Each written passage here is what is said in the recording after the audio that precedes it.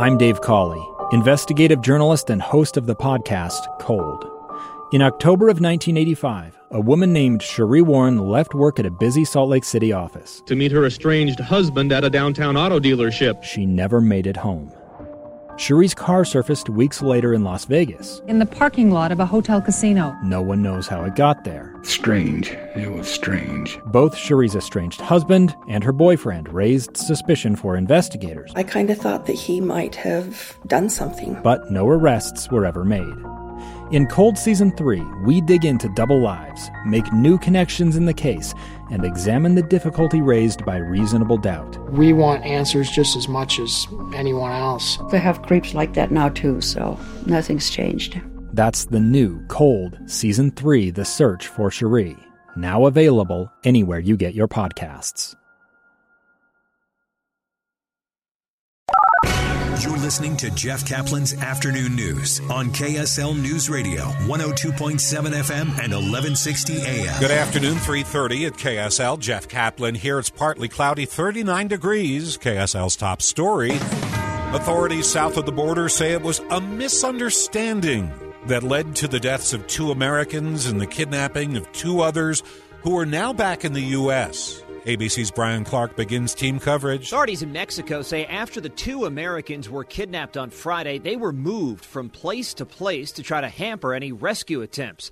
It was just after 8 o'clock local time on Tuesday when those 2 Americans, Eric Williams and Latavia McGee, were found in a wooden house just outside of Matamoros. Williams had a gunshot wound in his leg. The 2 received medical care in Mexico. The 2 survivors have since been repatriated back to the United States. That's State Department spokesman Ned Price. One man who was standing guard at that house has been arrested. Brian Clark, ABC News. Some angry politicians here are calling for the Biden administration to send the armed forces into Mexico to root out the killers who attacked the 4.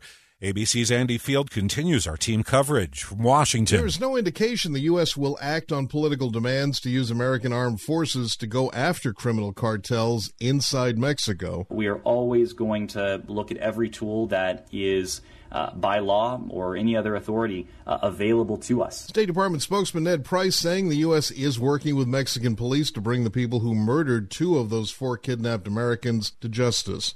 Andy Field, ABC News, Washington. And now an anniversary, nearly 20 years after her safe recovery.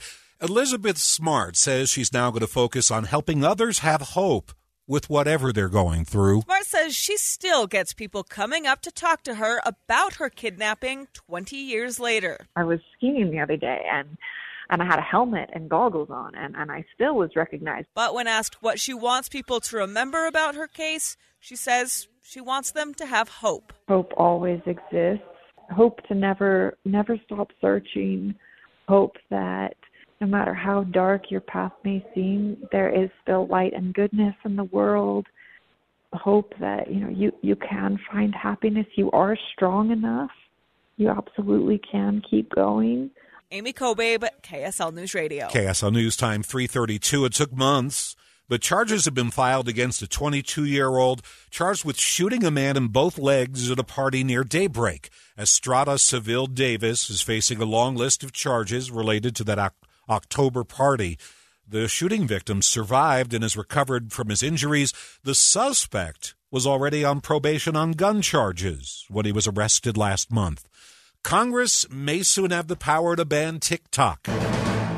Maria Chaleos is live at the KSL National News Desk. Jeff, a group of bipartisan senators have announced a new bill that would give the federal government additional power to restrict communications and technology that pose a threat to national security. One of the authors of the Restrict Act, Democrat Mark Warner, says lawmakers are concerned about China's access to information about Americans. With 100 million Americans daily on TikTok on an average of 90 minutes a day, this is an issue. The lawmakers say China could be weaponizing TikTok to spread misinformation or even collect data on its users.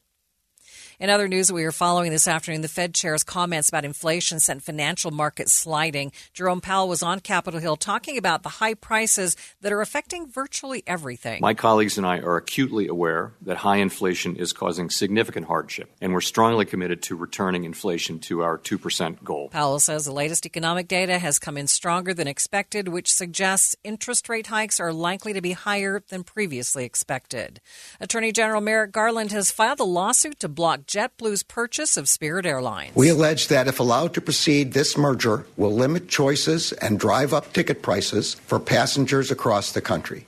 And winter weather now paralyzing the California Sierras. The mountains have already seen record snowfall, and now Lake Tahoe is getting another 3 to 5 feet of snow. Some mountain residents have been trapped in their homes for more than a week. Live from the KSL National News Desk, I'm Maria Chaleos, KSL News Radio. A local social media personality is rallying a convoy of snowplows to help dig out snowbound Californians stuck inside their homes. Dave Sparks, also known as Heavy D, or one half of Discovery Channel's Diesel Brothers, put out a call to his 3 million social media followers. People are actually dying. Roofs are collapsing, gas is leaking, houses are catching on fire. It's a bad situation. Their plan is to caravan from Salt Lake to California. Plows came through and plowed the main roads. That created giant berms to the side streets, like 15-foot snow walls. So the side streets are still completely unplowed, and people can't get in and out. Sparks says they got the okay from San Bernardino County officials. They are very grateful and very willing to work with us and receive our help. He says they plan to be there today and tomorrow. They're even bringing a helicopter. Lindsay Aerts, KSL News Radio. In Weber County, the town of Harrisville will get down to the business of filling sandbags Friday morning. Officials are asking anyone with time to volunteer in Harrisville, where they are bracing for a lot of water coming down the mountain when the spring melt begins. KSL News Time 3:35. First look traffic. Ricky, what is going on? We have delays on I-80 in Parley's Canyon in the lower portion, and it's due to work taking place at the quarry, which could endanger traffic if they don't keep them back. And that's what's happening with these delays. Either direction, it's possible to see slowdowns as you're approaching and passing the quarry, but they will stop traffic and then let you go through, so just be prepared for that. Scanners calling out a crash at 4500 South near 2300 East, but the good news, Jeff, I-15 traffic looks great, rolling along in both directions with no problems between Ogden and Provo. Ricky Meese in the KSL Traffic Center. 2 years ago, Americans watched in horror as a crisis unfolded at the Kabul airport. There's desperation and anguish. More than 80,000 Afghans have since arrived in America, but this story is still unfolding. I'm Andrea Smartin. In my new podcast, Stranger Becomes Neighbor, we'll find out what happens to these new arrivals in our communities. Who would help our newest neighbors? Follow us at kslpodcast.com, Apple Podcasts, or anywhere else you listen.